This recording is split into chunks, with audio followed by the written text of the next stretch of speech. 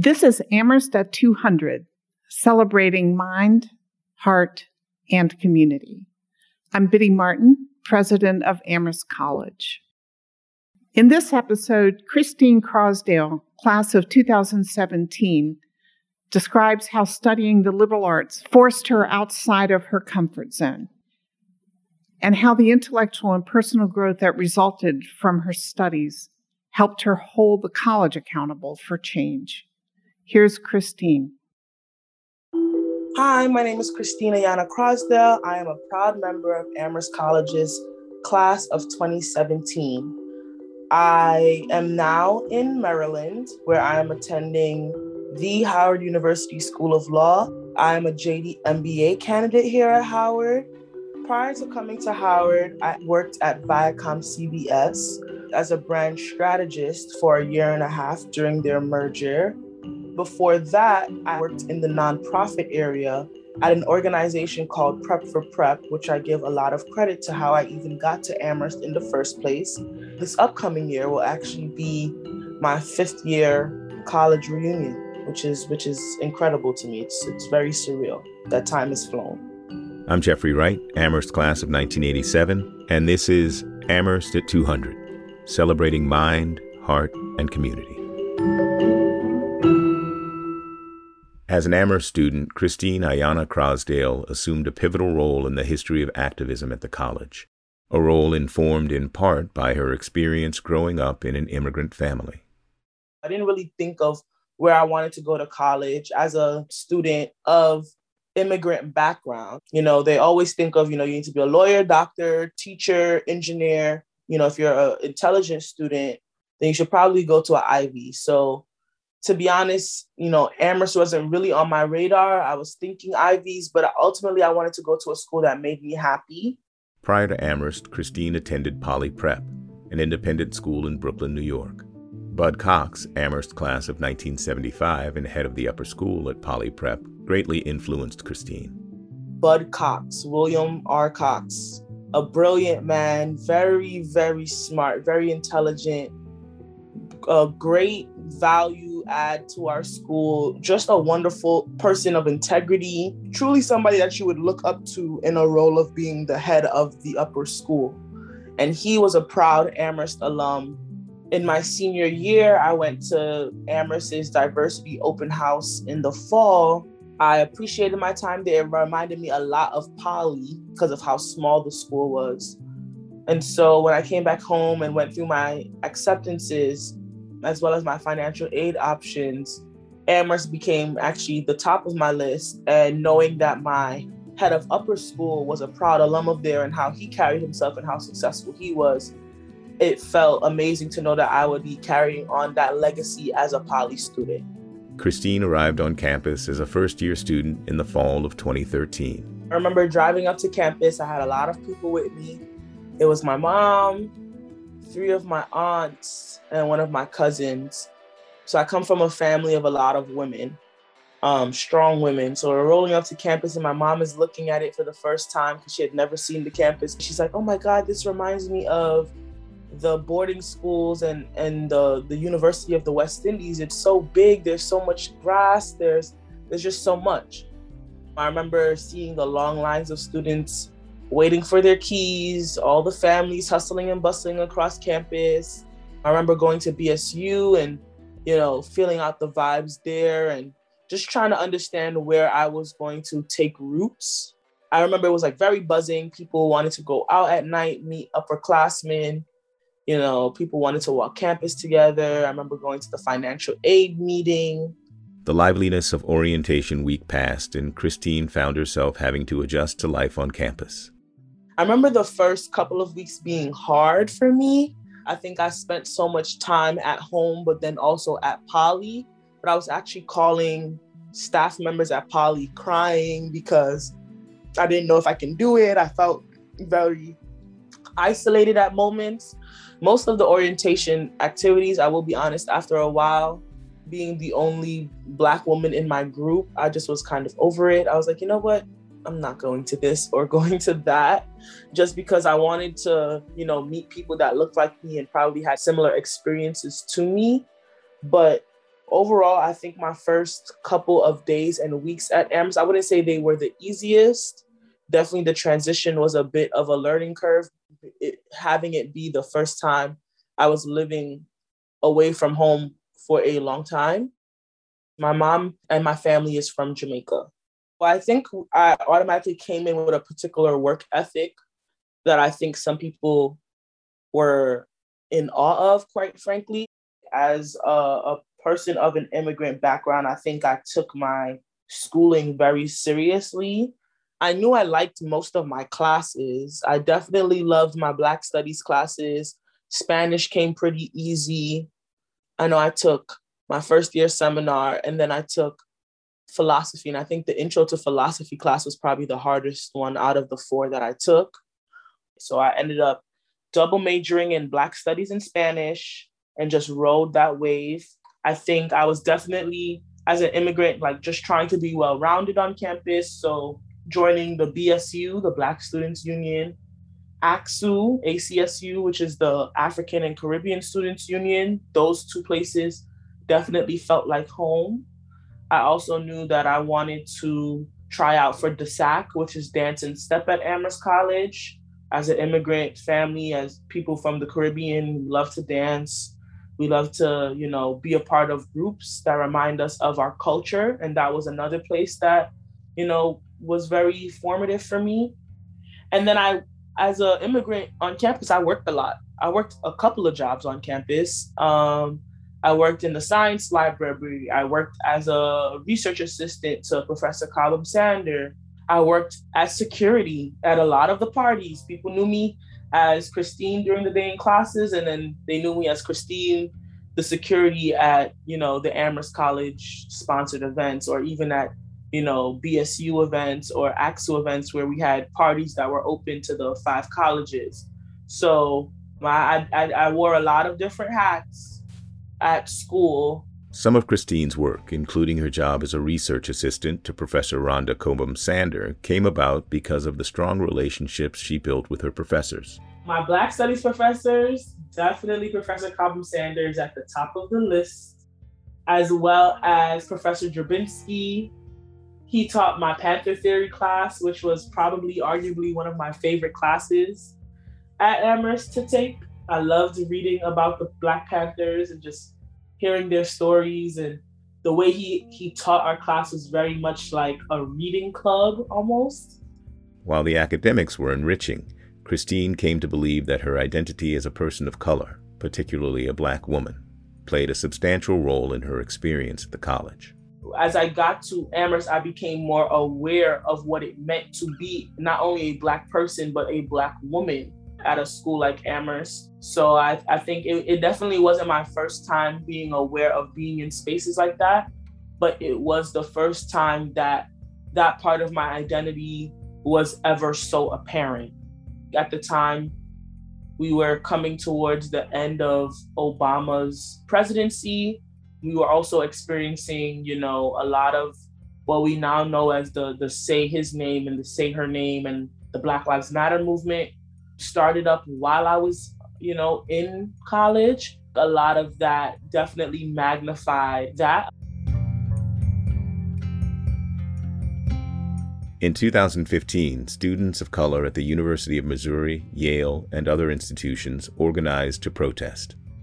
These protests sparked a reckoning with institutional racism on campuses around the country, one which President Obama commented on. I've read enough to know that there is clearly a problem at the University of Missouri.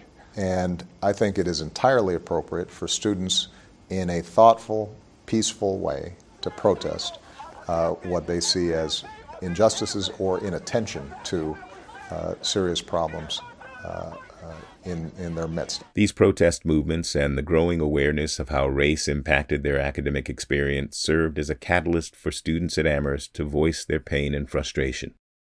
In November of 2015, students planned a sit-in at Frost Library. 3 young women from the class below me, the class of 2018, wanted to hold a sit-in in solidarity with, the Black students at Mizzou and Yale, who had been experiencing very racialized and racially charged incidents. And so they wanted to sit in and wear all Black in the library just to show solidarity a given day. It was a random day. And so I wanted to support them because one of them was actually my first gen mentee. And I had known the other two women on campus.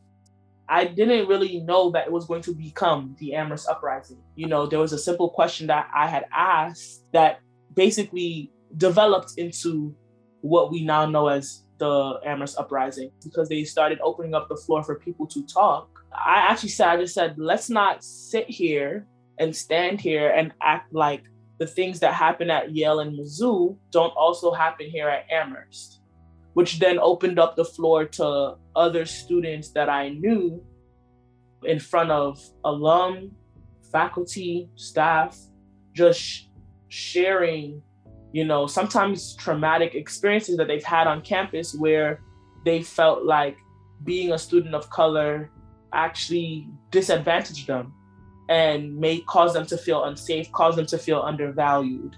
The students wanted to ensure that their testimonies were heard, and they said so to Provost and Dean of the Faculty, Catherine Epstein. We said we need to speak to Biddy. Why is Biddy not in the library? And Miss Epstein said, oh, Biddy is on college business. She's on our way to our brother-sister school, the Doshisha school. And my friend Amir Hall said, this is college business. And I think that that was very formative to me because it helped me, even to this day, I still remember where they stood when that happened. I merely wanted to hear other students' experiences so that we could, at the very least, if we have the administration and faculty in one space and they hear all these isolated incidents and isolated reports from students and they do nothing about what we say because we each come on an individual basis randomly throughout any given week to complain about something, now you're going to hear us because we're all in the library, and more people started coming once they saw that, you know, students weren't going to class. It wasn't just going to be a 20-minute sit-in, like it was an all day, all night type of situation.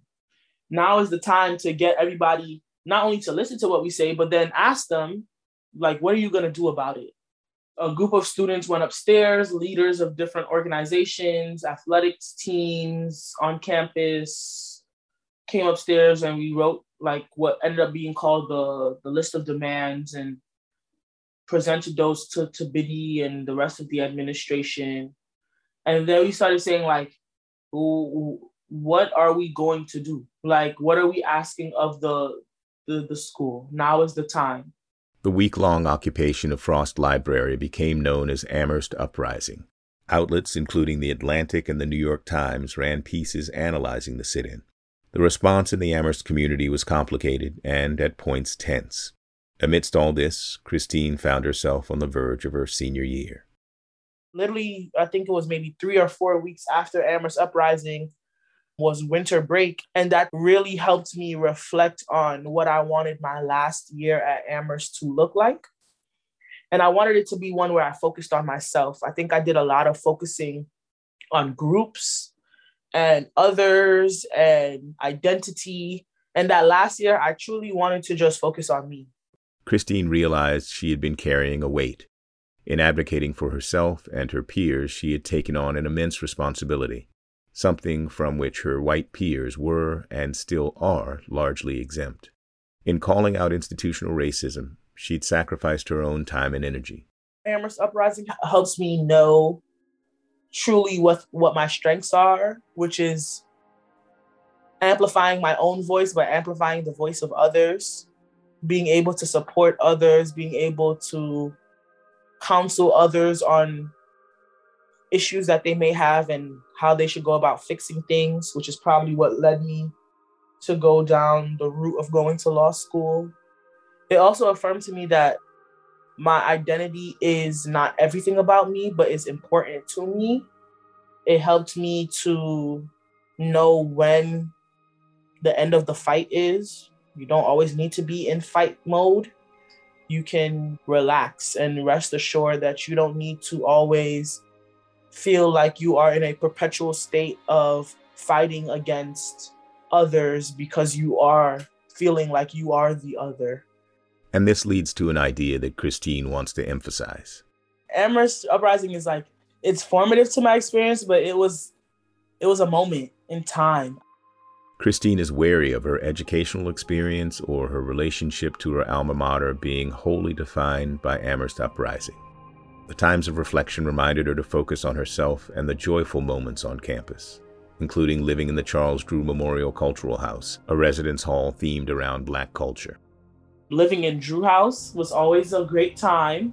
Somebody was always cooking something. Somebody was always playing loud music. Somebody was always playing games. There was this one time I had a really great conversation with a couple of people about what is happiness on the first floor of Drew. It was myself, Kristen Washington, Amir Hall, Muhammad Ibrahim. I think there was probably one other person, but we talked about happiness and if it's a moment, if it's a feeling, and just having those intimate relationships and conversations with people that had nothing to do with classwork, just to get to know people on an intimate level. While on campus, my radio show, that was like my pride and joy.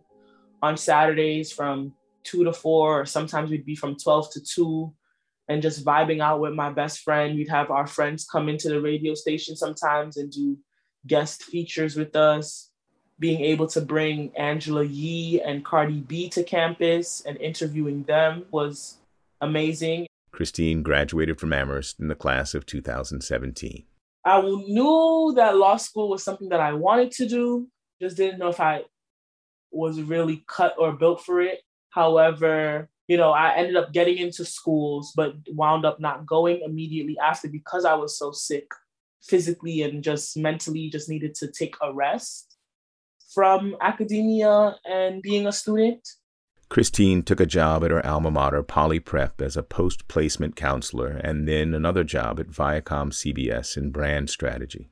My time as a counselor helped me with mediation strategies and affirming my experience, but also healing from what it meant to be a Black woman in predominantly white spaces and helping students of color as they navigated into those spaces for the first time. And Amherst really taught me that you have transferable skills that can work anywhere. So ultimately, when it came down to it, I was basically running my radio show and then podcast as a business. And so coming together to decide to do a dual joint degree, a JD MBA, and then going from not having Howard on my list when I first applied to law school, and then having Howard's law school and business school on my list and getting into both of them with scholarships, just affirm that work your hardest and you'll end up exactly where you need to be. The most important lesson I learned from Amherst is something that I'm still learning, which is to go outside your comfort zone. I feel like as much as I wanted to find places that felt like home, I also needed to do things that I'd never done before. The other lesson she took to heart was, don't be afraid to ask for help. Don't be afraid to ask for help. I feel like that sounds very cliche, but my professors oftentimes knew when I was down and out and needed someone to talk to, and would email me or would try to hold me after class to talk to me and make sure I was okay. And I would try to put on that I'm this strong, independent person who doesn't need to speak to others. But asking for help on that campus is probably something that people should do a lot more often, because the resources are overflowing at times, and you just need to make the ask and know who to ask for that assistance and guidance. Just know that Amherst sometimes feels like a bubble. It is representative of the country and of the world, but it is not the definitive representation. You will be okay as you transition out of your time there. You should find the things that feel like home and enjoy your time there for what it's worth. Find the major that you love, find the professors that you love, and continuously take classes with them. Find those extracurriculars that have nothing to do with school that you love in the Amherst area. Go climb a mountain, go sit in some grass, enjoy your time being at Amherst, because once you become an adult, you tend to look back and think about what could haves, what you could have done. And you realize that, your unique experience does actually impact how you look at things once you immediately leave. As an alum who is now going into her 5th year post-Amherst, I am appreciative for how I went about my Amherst College experience. I don't think there's necessarily anything I would probably change. I appreciated everything that I did. And you want to be able to say the same, because you spend 4 years of your life, touting that you bleed purple and white. And how does that transform into, the person that you are after you graduate, after you walk across that stage, will definitely be impactful. Christine also has a message for today's students of color. I would also say, particularly to students of color, that your alum of color are here for you, that we see you, we know how difficult things may feel initially, but hold on to each other, build a family with one another. That's something that I still stay in touch with a lot of my Amherst College friends. We plan trips with each other. We spend time with one another. We go out with one another. We stay in contact. And she has a vision for tomorrow's students, too, not just in these bicentennial days, but as far into the future as Amherst quadricentennial. It would be my hope and dream that every student that goes into Amherst and then graduates from Amherst leaves as a whole human being, feels happy, that we can retain amazing faculty and staff that truly care about students and truly care about their respective fields in a way that affirms the fact that Amherst is one of the best places to receive your higher education. I would want it to feel like a safe place for everybody, that people wouldn't feel unsafe on campus, that people would feel like they have people to go to, resources to attain and take advantage of. I would want the next 200 years to seem like we don't necessarily need to have this diversity conversation all the time because the school gets it right.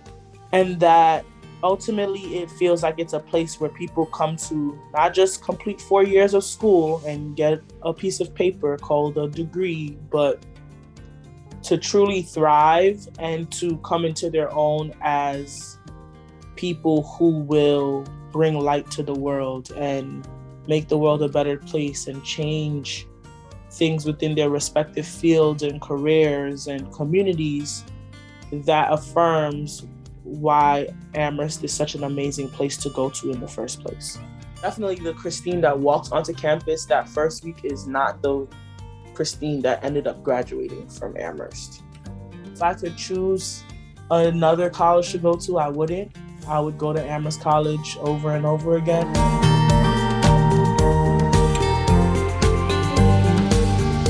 Thanks for listening. I'm Jeffrey Wright, Amherst class of 1987, and this is Amherst at 200, celebrating mind, heart, and community, a production of Amherst College in association with Cadence 13, narrated by me, Jeffrey Wright. Executive produced by Biddy Martin, Ian Mont, and Rebecca Kennedy. Produced by Catherine Duke, Bette Schumacher, and Sandy Janelius. Written, directed, edited, and mastered by Ian Mont. Technical and equipment support by Sean Cherry. Creative consultation by Catherine Duke, Carly Nardowitz, Connolly Stokes Buckles, and Molly Whalen. Music from Source Audio and Extreme Music.